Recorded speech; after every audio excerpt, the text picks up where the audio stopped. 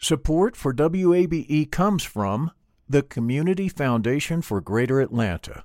If you love Atlanta, you can invest in the big picture. Learn more at cfgreateratlanta.org.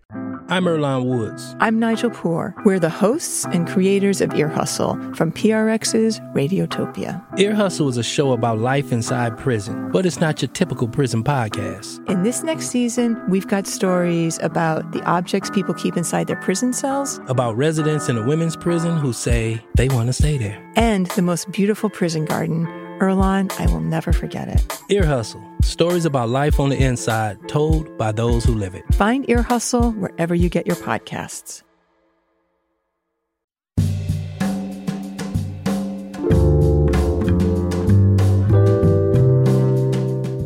From WABE in Atlanta, welcome to this Tuesday edition of Closer Look. I'm Rose Scott. Coming up in a moment, a conversation with Donna Coleman Stribling. She leads one of the Southeast's largest prosecution offices. Yes, she's the Cobb County Solicitor General. And you'll hear more about the community-centered work that she incorporates into the department.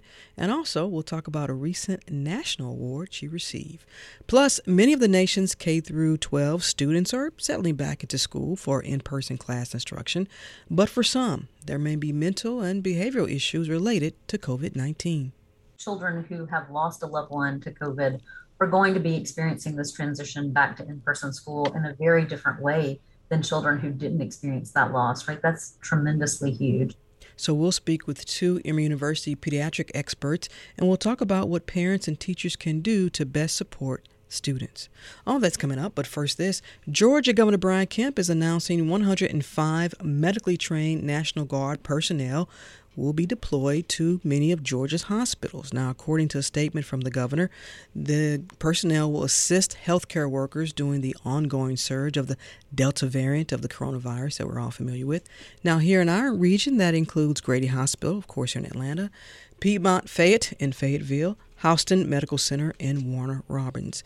Meanwhile, infectious disease experts hope that now that the U.S. Food and Drug Administration's full approval of Pfizer's COVID-19 vaccine will actually convince more people to, yes, get the shot. Emory University's Dr. Colleen Kelly says a number of people were waiting for federal regulators to complete a full review of the vaccine. So we hope that that will encourage those folks that the vaccine has undergone rigorous approval and it has been vetted completely and it now meets the highest criteria of full FDA approval.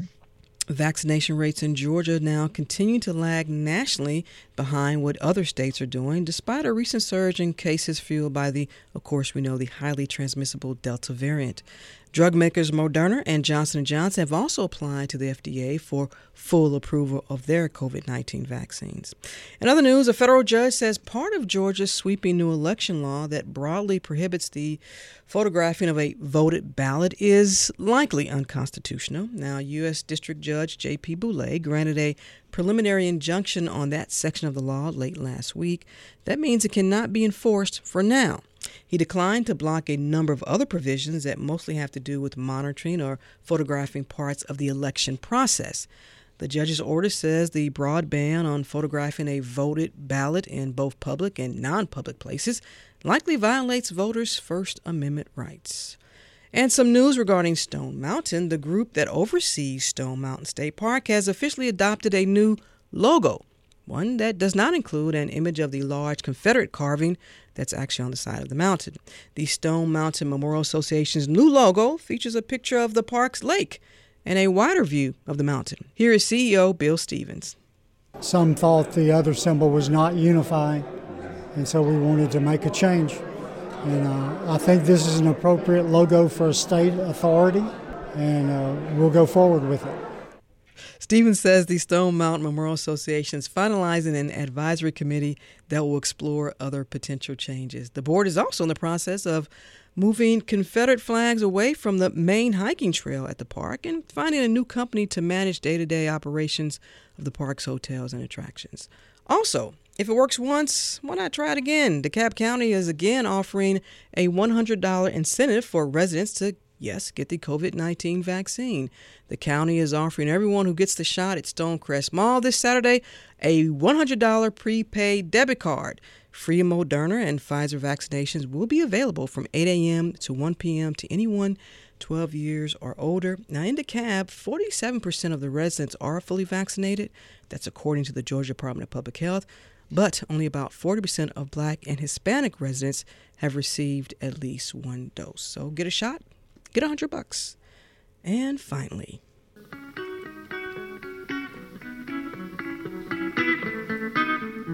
longevity is fine, but when you're able to do it and maintain your craft, it's even better. And now the journey ends. Longtime Rolling Stones drummer Charlie Watts has died. He was 80 years old. Never flashy, y'all, unassuming, but always on time, keeping the high energy, legendary Stones at their peak. No cause of death was listed. In a statement from the band and Watts' spokesperson, it reads, "It is with immense sadness that we announce the death of our beloved Charlie Watts. He passed away peacefully in a London hospital earlier today, surrounded by his family. We kindly request that the privacy of his family, band members, and close friends is respected at this difficult time. He was a cherished husband, father, grandfather, and also a member of the Stones, one of the greatest drummers of his generation." I'll add this. Thank you for inspiring so many young drummers, Charlie Watts. This is Closer Look.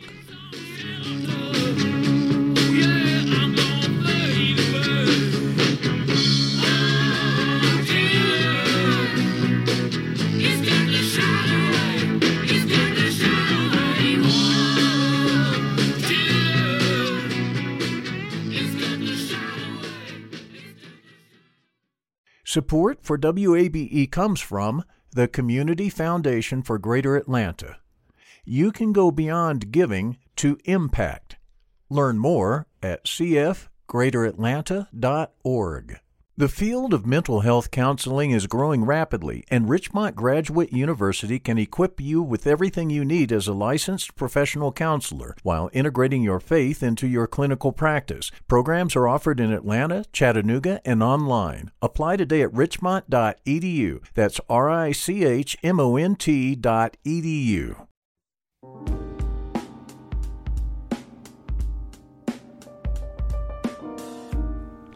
And Closer Look continues now. This is 90.1 WABE, Atlanta's Choice for NPR. As always, I'm Rose Scott. The work of one local Solicitor General is being recognized. You may know her. In fact, I got a tweet this morning, or actually a message from one says, "I love Donna Coleman Stribling." I said, okay, all right. The Solicitor General for DeKalb County was recently awarded the Solicitor General of the Year 2021 at the Prosecuting Attorneys Council Annual Conference, which I did not even know one existed, but now we do. A veteran prosecutor she is. She joins me now to talk more about not just the award, but the role of the Solicitor General. There's, of course, now the crime with this pandemic and so much more. And Solicitor General Stribling, thank you so much for taking the time. I really appreciate it. Thank you for having me here today. I certainly am excited to be here. Well, first of all, congratulations on the award. Thank you. Thank you very much. Let's back up a little bit and let's talk about these last 18 months. And I've asked everyone this because I'm always curious about their own reflection as it relates to the pandemic and this moment that we've all been in some time now.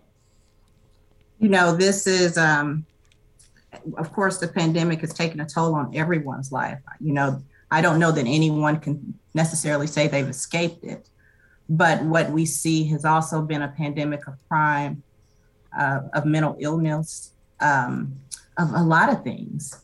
And all of the ills that we have always show up at a time like this. And so just like any other county, any other, especially metropolitan area, we've had our concerns. Mm-hmm. And they're certainly seen in the world that I am in, that is misdemeanor prosecution. And even though we're talking about misdemeanor prosecution, you all still had to shift in how you all operate over there in DeKalb County. Where are you all now? I mean, a lot of the courts are still grappling with how do we return to the traditional day-to-day operations. What are you all doing? What phase are you in now? You know, I'm so proud of our county because we are led by our Chief Superior Court Judge, Judge Jackson, and they took it seriously. our CEO, our judges, everyone took this seriously and immediately recognized that we needed to adjust. And we did. And for such a long period of time, we were completely virtual. I knew that when I started practicing law back in the 90s, that I never thought we would be on a computer addressing cases and resolving matters and things of that nature, but it happened. Mm-hmm. And it allowed us to work in a place that people feel safe. Well, now we're back in a hybrid situation, and we are in court in person on some occasions. Many of our things are still virtual. Mm-hmm. But we understand that we want to ensure that everyone's rights are protected. Has this... I'm sorry, I didn't mean to cut you off, but has this created a backlog? Are you all able... Where are you in the process? Are you... I feel silly saying, have you caught up with some of those cases? But you haven't. No. I know the answer to that. No, we haven't. And to be perfectly honest, what we do is what we can do right now. And that is address the things that we think we can deal with at this moment. We have not caught up. We are in a backlog. I know that my other prosecutors throughout the state and throughout the country are dealing with the same issues. Mm-hmm. But it's also the recognition that we may have to do some things a little different. And we're trying to resolve cases in some situations very differently than we may have done prior to the pandemic. How can you do that? How can you resolve some of those cases? Well, some of the cases we look at and we decide, is this something that we need to now place in our diversion programs? I am so blessed that we have such a good number of diversion programs that existed prior to the pandemic. And some of them we've revisited and we've reached out and said, listen, this is something we think we should resolve in this way now. Is this something we can address, and we can address whatever problem was there? But because there's no way we're going to be able to catch up by prosecuting everything that came through our office. I don't know if that's possible. Are many of the cases, Solicitor General Stribling, revolve around whether or not an individual might need some wraparound service or some type of diversion program, as you just mentioned? Yes, absolutely. And it's, working with our partners. And finding different programs, finding different ways to provide people resources, and seeing if we can address some of those problems. Some of those problems is something that while we couldn't shine a light on it then, we have the opportunity to do so now. And so we're spending a lot of time just looking at those individual cases and seeing if there's something we can do different. You mentioned the uptick in crime, and of course we know not just here in the Atlanta area, not just in Georgia, but throughout the nation. You believe much of this is pandemic related? I certainly do. I see this uptick in crime. I think there were some reports yesterday about the uptick in crime, and we are seeing things now that we've never seen before, or the types of reports, like what? The types of crime. I'll be perfectly honest with you. A lot of what we're seeing are crimes of people simply can't deal with what's going on in the world. This isolation. They're reacting to isolation in a different way. They're responding in a different way to minor things, but it's a lot of anger. It's a lot of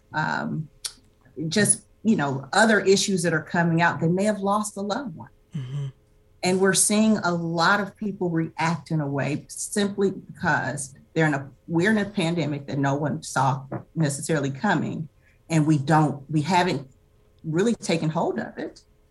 And now we're telling people to individually figure out how to respond to it and how to deal with it. Domestic violence, I know there's been an increase. We've seen that. We've heard that from many law enforcement officials, whether it's Fulton County, DeKalb County, even throughout Georgia. Do you have enough resources then, and I think I may know the answer to this, within your department for those diversion programs or wraparound services? What's missing? What do you need more of specifically? Well, I don't know if we will find out exactly what those numbers look like when you talk about the uptick in domestic violence. until I think well after the pandemic has ended. I say that because when I looked at the numbers for 2020, you saw the uptick, but it wasn't maybe as extreme as what we thought. What I truly believe is that there wasn't a large reporting of domestic violence. I believe that it exists. I strongly believe that it increased. I question whether we really have a true handle on the number of matters that actually occurred. People didn't report because they simply were in a home where, law enforcement also had to react, and our court system had to respond to COVID in a different way as well. And so there were, I believe, a number of people who failed to report domestic violence incidences simply because they knew the response to that was not going to get them the answer that they needed right now. And so it was better to not report, to leave the home intact as it is, which is never the answer, but certainly I think people found themselves in a different level of pandemic. And that can sometimes lead to a even deadlier outcome. Absolutely. Absolutely. And so when you talk about, do we have the resources, we can always use more. We know that there's this increase. We know that we need more counseling. We need more help. We need more resources. There was a question of evictions. All of these things exist and all tie in, and they all did tie in during the pandemic. And so I think that we see it in our criminal justice system every day. Something that stood out for you, by you, was this Not in My DeKalb initiative. And yes. I believe you were the first Solicitor General in Georgia to add victim advocates to police precincts. Tell our listeners why that was so important. Well, back in 2019, we actually thought, and I strongly believe it was one of the best decisions we made, was to place victim advocates at our local precincts so that when there is a response to a misdemeanor crime that involves domestic violence, if our advocates have a quicker response and ability to contact our victims and even to lead and guide and provide advice to our law enforcement, then we build different relationships. We provide more resources, and we do it at a more impactful time. And that is right after the arrest has occurred. So it allows us to reach out to our victims, especially in the misdemeanor cases, at an earlier stage. And we have been so blessed because, like I said, that started in 2019, but we actually were able to increase those resources in 2020.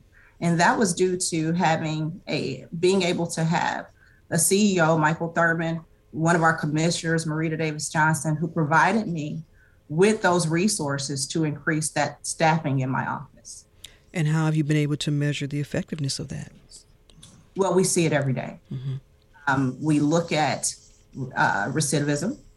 We look to see if, in fact, the families who we've been able to service have changed their location, or perhaps been able to grapple with the resources that are out there and connect with them. We stay in contact, and we continuously reach out to our victims who we've serviced in order to see, do you have what you need, and is there something that we can do to help?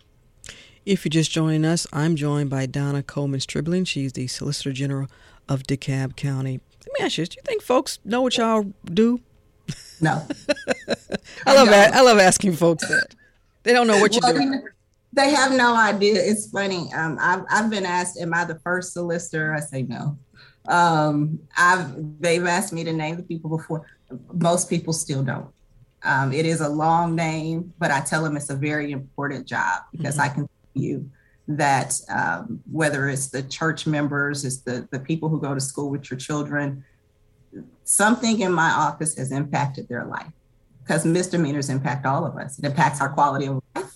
It impacts our roads, the safety of our roads. Of course, you just mentioned domestic violence, but when you talk about DUIs, domestic violence, code enforcement, that all falls within my office. You have some priorities for the rest of this year and going into 2020. 2022 as well, correct? Yes, absolutely. And I will still and stay focused on what I call Not in My DeKalb, which is that domestic violence initiative that you mentioned earlier. It is my goal to continue to staff and continue to provide those resources of advocates at our precincts to help with our victims and also to just assist our law enforcement. So we have 2 in our precincts. My hope and my goal is that, maybe they'll give me 2 more, give me funding for 2 more to put at the precincts located here in DeKalb County and continue that measure. I will stay focused on our streets and do our best in order to address some of the safety concerns that we've also seen. Mm-hmm. Street racing is a big deal. Oh, yeah, it's a big deal over here in Atlanta, too. It is. And so we will continue to stay focused on what we are seeing in our streets. And of course, the safety of our streets. But we will continue to also focus on those matters that we think can be diverted and we think we can give people second chances. And to, if in fact there's a situation where we can provide resources, mm-hmm. the things that come in our office are, those first time issues or first time, I will be honest with you, mistakes. If we can provide those second chances for individuals, we're staying focused on that as well. So the key through your lens and through your department is to have those community-oriented, community-focused services. Absolutely. To prevent some of the same folks from coming back, seeing you and other folks. That's right. We know that this is a gateway. We see our young adults finding themselves in this system, and if we can keep them from moving to a different system, that's our goal. We also are staying focused on our victims and recognizing that, they deserve also justice. But it is that balance. It is that balance. But my hope and my prayer is to continue that message. You received the Solicitor General of the Year 2021 during it doesn't crack me up. I just didn't know it existed. The Prosecuting Attorneys Council Annual Conference. Yes. What y'all do there? We do a lot of talking. Mm-hmm. Talk about those things that have affected our offices. We talk about new laws. Mm-hmm. And I was truly honored to receive this. This was a peer-reviewed award. And so I was nominated by the Solicitor General of Fulton County, Keith Gamage, and I truly appreciate the nomination. And the fact that this group of solicitors selected me for this, I'm still honored by it. But it is an opportunity for us to get together and talk about the laws, continue training, mm-hmm. and connect with all the other prosecuting offices throughout the state of Georgia. When we talk about, and I've had this conversation so many times with folks, when we talk about whether you want to call it criminal justice reform or just justice reform, what role do you see someone like yourself and your department playing in all of that?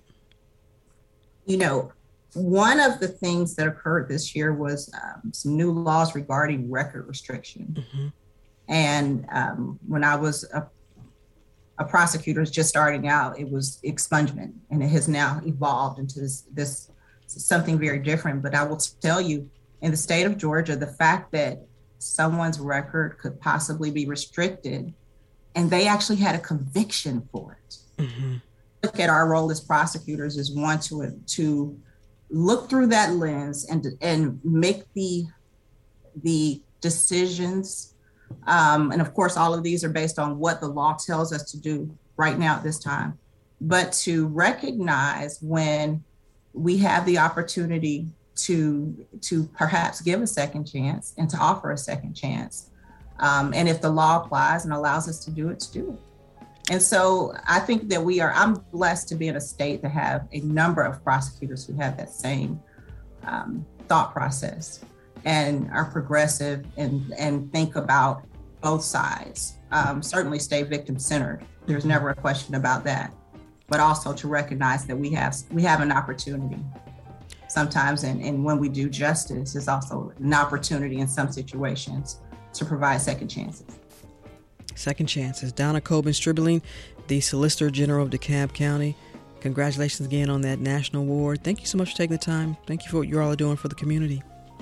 Thank you. Thank you for having me here today.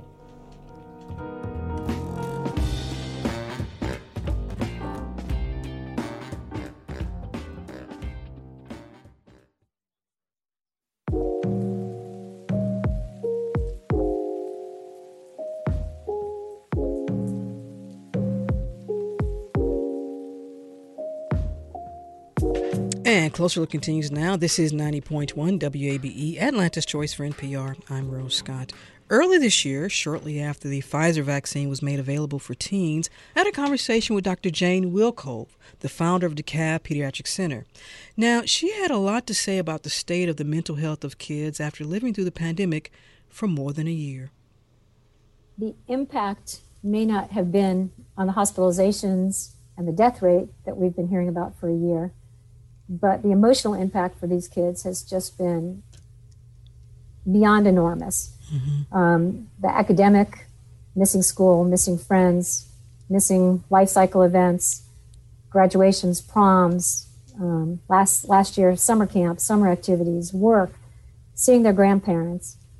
So as pediatricians, we've seen less and less illness as people are socially distanced and isolated, and more mental health issues. We've probably talked about and prescribed more things for anxiety and depression than we did antibiotics in the last year. For teens? For teens. Yeah. It's changed the whole shape of the practice.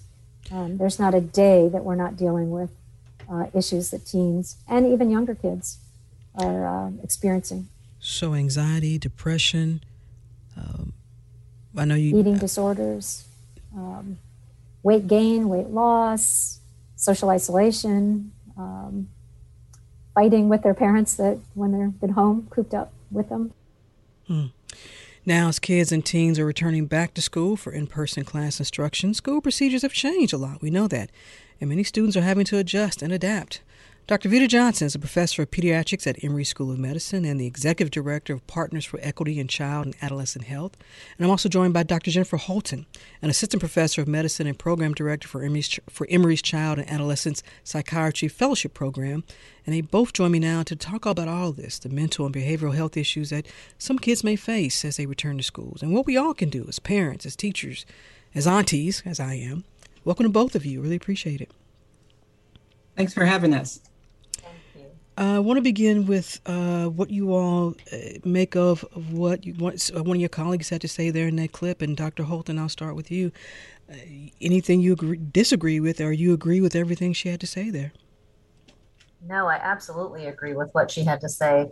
There was actually an article published this month, actually, in JAMA Pediatrics, that was a meta-analysis looking at rates of clinical rates of depression and anxiety in youth, and the rates have doubled in this past year. So I absolutely agree with her that the mental health impacts have been tremendous. We already had, lots of mental health issues with young people, but this past year has seen those rates increase. Dr. Johnson, your take? No, I agree 100% with what has been said. I think what's important, which we just briefly mentioned, is that none of this is new, right? We've been seeing this sort of trend over the past few years with a lot of issues around grief and loss and anxiety and depression, suicidality, and especially trauma, and especially for children of color, the LGBTQ community, adolescents, and young children. And what COVID has done is just really it shed a really bright light on these long-standing problems, and in many ways it's really exacerbated it. So as Dr. Holton has said, we've seen an increase in anxiety and depression, but we also have seen a significant increase in grief and loss, which we don't really focus as much on as we should, because children have lost tens of thousands of children have lost loved ones to COVID. So there's an increase in grief and loss. Well, Dr. Johnson, let's stay with that for a moment, because that's actually exactly where I'm going next. It is estimated maybe 40,000 to 50,000 children in the U.S. have lost a parent to COVID-19. At the same time, you combine that with some of the wraparound services and community and just regular school support that kids were getting at school. And this is, as you all both said, as everyone has said, this is just amplified what some of our youngest population, what they're dealing with. Dr. Johnson, you said maybe enough hasn't been paid attention in terms of to the grief and loss that these kids have dealt with. Right, because, we naturally focus on, the symptoms of anxiety and depression, which can be a symptom of grief and loss, and not really address the problem at its face value. Mm-hmm. And I think as children return to school, we're going to have to be really, really sensitive to children who are sad, who are withdrawn, who really can't participate on the level that they previously were able to participate in, and be able to wrap our arms around them, have conversations with them, have mental health interventions for them that really focus on grief and loss, in addition to all the other things that these children are dealing with, such as depression, such as anxiety, such as obsessive compulsive disorders, all of these things that have been exacerbated since the crisis. Let me ask you this, and Dr. Johnson and Dr. Holton, both of you can address this. Do you think then that the schools should, if they aren't aware, maybe try to be aware of those students who have lost a parent or lost a caregiver or lost someone in their household to this virus? I don't know how they could probably do that, but might that add to what some of the educators and the school districts can offer to these kids? Dr. Holton? I think it certainly would be helpful to know that, right? I mean, definitely children who have lost a loved one to COVID are going to be experiencing this transition back to in-person school in a very different way than children who didn't experience that loss, right? That's tremendously huge. So if there is some way to identify those children, I think it's important because you really do want to pay even closer attention to those children. Dr. Holden, let me stay with you then. For someone listening that says, well, how do I even know? Because, and I don't want to be fair, I don't want all the teenagers getting mad at me because, teenage years are an interesting year, we all know. So what should they be looking for? You also don't want to, just because a teen doesn't want to take out the trash, because normally they don't want to anyway, you don't want someone to misinterpret that as a sign. But what should folks look for? Is there anything that's really identifying that you and Dr. Johnson can offer here? I think in general, if you're noticing that someone is either more withdrawn than usual, kind of shut down, not talking as much as they normally would, they're more moody or sad, depression and anxiety in young people can look more irritable even than sad or anxious necessarily. Mm-hmm. So if they're acting out more, or if you notice changes in appetite, concentration, difficulty with sleep, even physical complaints, right? When kids are not doing well in terms of their mental well-being, they also often complain of physical things like stomach aches, headaches, body aches, those kinds of things. So I think any of those, especially if you're seeing multiple of those things, can alert you to the fact that maybe something's going on in terms of this child's mental well-being. Dr. Johnson, what would you like to add to that? So in terms of what schools should be looking for, very similar symptoms, right? Mm-hmm. I think they should focus a lot, though, on inattentiveness and lack of focus. Again, sadness and withdrawals, as well as anger, aggression, and fear. Mm-hmm. And those are just, sort of like the underpinning of the overwhelming emotion that comes from grief and loss. Hypervigilance from children who have been traumatized, as well as a lot of physical reactions as well, as Dr. Holton says. I work in schools through school-based health centers, and I've seen a lot of somatic complaints associated with emotional disturbance, such as headaches mm-hmm. and stomach aches and worsening of their chronic health problems.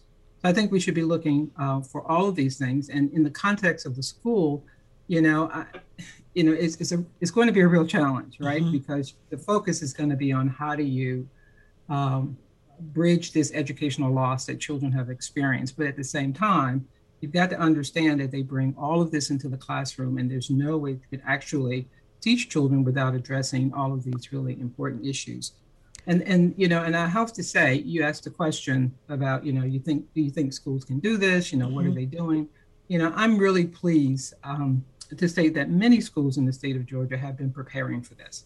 They are anticipating it, and they are trying to provide really robust wraparound services for children, in mm-hmm. addition to having mental health and physical health services, but they're also looking at helping children with their basic needs, like food pantries and clothes and clothing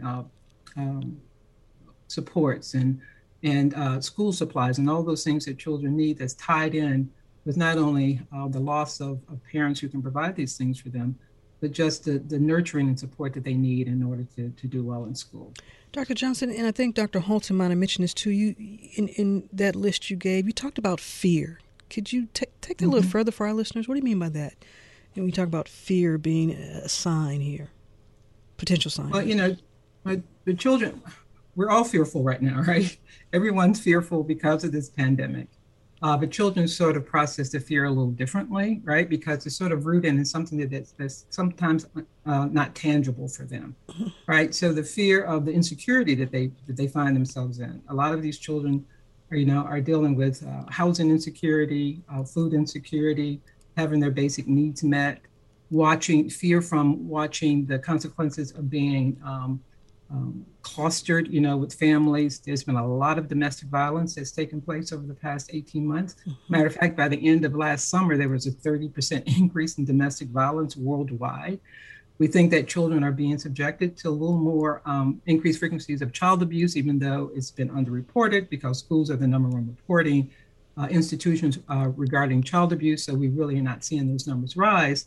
But children are just fearful of just all of the ramifications that go along with COVID. And I'll have to say that this has been in place, prior to COVID, but it just really has been exacerbated by the pandemic. Dr. Holt, do you want to add anything to that in terms of fear here? I think Dr. Johnson said it really well. I mean, I think sometimes in children, right, fear can look like it does in adults with us kind of feeling, them verbalizing anxieties, fears, worries, but a lot of times they aren't able to put those things into words. And so with younger kids, sometimes that comes out right in their behavior. And sometimes that can look more like oppositional, defiant, acting out, aggressive kind of behavior, but it's just them, right, trying to deal with these internal things that they're struggling with. If you're just joining us, I'm in conversation with Dr. Jennifer Holton. She's an assistant professor of medicine and program director for Emory's Child and Adolescent Psychiatry Fellowship Program. I'm also joined by Dr. Vita Johnson, a professor of pediatrics at Emory School of Medicine and executive director of Partners for Equity in Child and Adolescent Health. I want to talk about our behavior as adults and how we react and deal with this and its impact on our youth, on our kids. The little ones love to emulate us as well as they do. But how important is how we react as adults, whether we're parents or, caregivers or aunties or what have you. But also at the same time, being mindful that you want to be, if possible, as honest as you can. Or do you have to sort of measure that depending on the age of the person here? Dr. Holton? I think you're right on, right? That kids learn the most in terms of modeled behavior from adults in their lives. So our response is really important. And I think it is important to be open with children. I mean, I would ideally sort of make sure that you're able to spend some time with children and ask open-ended questions about how they're feeling so that they can start to put those feelings into words. And then once they do, right, we want to validate that, normalize it, right? This is a big transition. Of course, you might be feeling nervous, right? I'm feeling nervous too. You want to temper that, right? You don't want to ideally have a full-on panic attack and, burst into tears, in front of your child, because you want to communicate your anxiety as well, but you want to do that in a way of, I'm feeling anxious too, and we can do this together. Right. And so we can talk about it together and we can problem solve together and we can think about ways to get through this. So I think you want to definitely express your own feelings and thoughts, but you want to kind of do that in a measured way if possible. Speaking of a measured way, Dr. Johnson, what would be a measured way? What do you think? Well, that's a great question because as Dr. Holden was talking, I was thinking about, the challenges that adults are facing, and especially families from lower socioeconomic status, right? And we do focus a lot on, providing a safe, nurturing, supportive environment for children. And, and families, it's, even when they're under stress and when they're dealing with a lot of these challenges, have to find a way to insulate their children as best they can. But it's also important to be open about their fears and to talk about, potential solutions so children won't be overtaxed by it. But I think what we're missing sometimes is that our families need as much support as the children need. Mm-hmm. And even though we need to be as measured as we can regarding how we relate to them and express our concerns, they need to get the help that they need as well. And so we have to consider it as an important factor in improving the overall mental health for children is improving the mental health of their parents. We all know, and I know it's not lost on Dr. Johnson or Dr. Halton, that when we talk about just overall basic health care, insurance, access to health care, and definitely when we talk about access to mental health resources, I've had so many conversations on this program. So we all know that there are barriers could depend on your ethnicity, your socioeconomic income. We know that. We've talked about what the schools are doing, but also, once the kids are in their households, what resources are out there, especially for those households that have no insurance or underinsured. Where can folks turn? So, another great question, right? It's a huge challenge nationwide. The lack of mental health providers, the lack of access, especially for people who don't have insurance. But we do have some resources. So you have some of the federally qualified health centers or the community health centers. The majority of them have behavioral health services, and they do not deny anyone care based on their inability to pay. We have our community service boards where adults can go, which really focuses primarily with adults, but not necessarily with children. We have a really robust school mental health program in our state, the APEX program, that's administered through the Department of Behavioral Health and Developmental Disabilities, that places mental health providers in schools to work with children directly. And again, if children are not covered, they still provide that service for those children. And right now, I think they're in about 560 schools statewide. Do you think people know about this? Do you think not as much as, not to the extent that they should, no. But I think there's a big push statewide to address mental health across the board, right? And there's a lot of work that's being done with our state agencies, Department of Public Health, the Department of Behavioral Health and Developmental Disabilities, academic institutions, private providers, organization or divisions that like Dr. Halton. I mean, so there's a push to sort of emphasize the prevalence and the need for mental health services. Dr. Halton, I now have an email that popped up here, and a listener wants to know. I just asked the question, but about your program, what can you all offer the community here? I think Dr. Johnson's point was really important, right? That the needs are great, right? And the resources, we do have a lot of resources in Georgia, and at the same time, our resources are stretched. They were stretched before the pandemic, but they're even more stretched now, right? At Emory, we do have a clinic here in our child and adolescent psychiatry division. But again, right, we sort of are frequently maxed out at our capacity as well. We're always, trying to get as many children through as possible. But resources are stretched right now, I think, across the state. And some of these options that Dr. Johnson was talking about, especially the school resources, I think are really tremendous. There's also the Georgia Crisis and Access Line. So regardless of whether you have insurance or any ability to pay, they'll sort of talk to you about what's going on with your child and try to help you think about resources and options in your particular area. So even if you're not in the Atlanta area, if you're somewhere else in Georgia, they can kind of help you think through different options, which I think is a really wonderful resource that we have here. I have a question from a listener who wants to know, how do you get your teenager to open up? I know that's another session, but I'll let you all take a crack at it. Dr. Johnson, how do you get the teens to open up? And I know each case is individual, but it is. And it depends on, your, the family dynamics prior to this, right? So communication is key. Yeah. It always is, from the time that they're small to the time they're adolescents, and to give them space and not to infringe upon them, your opinion or, your concerns initially, but just to give them opportunity to speak and express themselves in a meaningful way.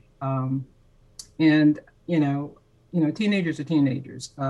They have a tendency, of course, to look to their peers for a lot of the information that they need. But when you have, like I said, start when you're young. When you have this sort of relationship where you're always talking about things, you're always open about things, and when you really need to be open and communicate, it's much easier. Well, let's talk about peers. And I know I have some teens who listen to this program. If you got a buddy out there and perhaps you are noticing some of those signs that y'all talked about earlier, as a peer, as a fellow, student, friend, what can they do? How should they help? Dr. Holton? I think one thing is to be mindful that, you are also a teenager, right? It is not your responsibility to try to fix this for the other person. But I think it is important not to feel like you're alone in this, right? To reach out to an adult that you trust, whether that's a parent, whether that's somebody in the school system, a counselor in the school system, but reach out, right? And talk to somebody about what's going on so that you can also get support as you support your friend. As we wrap up, and Dr. Holton, I'll start with you. And when we began this conversation, we talked about the statistics out there, particularly as it relates to kids who might have lost a parent or suffered some loss or grief. What is that one lasting message you do want to leave with listeners as it relates to our young folks and what they possibly dealing with during this pandemic? What's that message you want to leave them with? I think perhaps the most important thing, right, is just to, as much as you can, to try to keep communication open with children, whether you're the teacher, whether you're the parent, whether you're a relative, but just to try to be open and listen. And when that child or that young person talks to you about something, right, we have this tendency to want to fix it immediately or discount it and say, no, you're okay. But really just listen and validate and try to make sure they know that you hear them and you understand before you problem solve with them, but then move on to that problem solving piece. Dr. Johnson, I'll give you the last word. I think we should be really mindful to be looking for these behaviors and for these issues that children are facing and not overlook it as we are dealing with our own struggles. And that, we are, incredibly important when it comes to being able to address the needs of our children, but also realize that we're all in this together and we're all experiencing very, very similar things, and that we need to reach out to one another to garner the support in order to care for our children, but also to take care of ourselves. All right, Dr. Vita Johnson, professor of pediatrics at Emory School of Medicine and executive director of Partners for Equity in Child and Adolescent Health. And I was also joined by Dr. Jennifer Holton, an assistant professor of medicine and program director for Emory's Child and Adolescent Psychiatry Fellowship Program.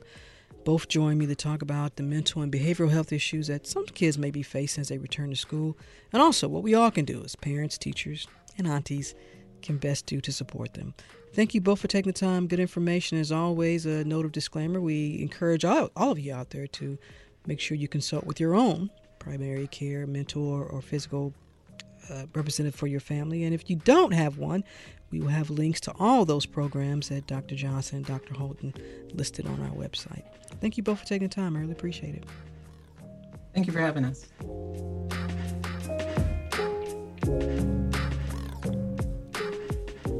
And that's it for this edition of Closer Look. A reminder to let us know your thoughts on today's program or any other. Send me an email, as you all do, rose@wabe.org. And if you missed any of today's show, it's always online at wabe.org/closerlook. And of course, Closer Look weeknights at 7 p.m. as well as in our podcast. Subscribe to Closer Look wherever you like. Stay tuned to 90.1 WABE, Atlanta's Choice for NPR. I'm Rose Scott.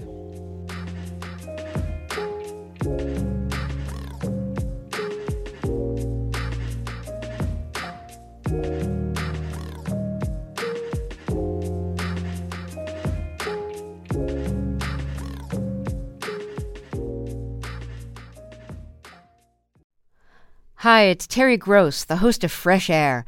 We bring you in-depth, long-form interviews with actors, directors, musicians, authors, journalists, and more. Listen to our Peabody Award-winning Fresh Air podcast from WHYY and NPR. The Gold Dome Scramble podcast is now plugged in, a WABE Politics podcast. New name, same on-the-ground reporting from us, WABE Politics reporters Sam Gringlass and Raul Bally. We'll cover local, state, and national politics as we talk to politicians and voters to break down each week's biggest headlines. New episodes drop on Fridays. Listen and subscribe at WABE.org or your favorite podcast platform. WABE.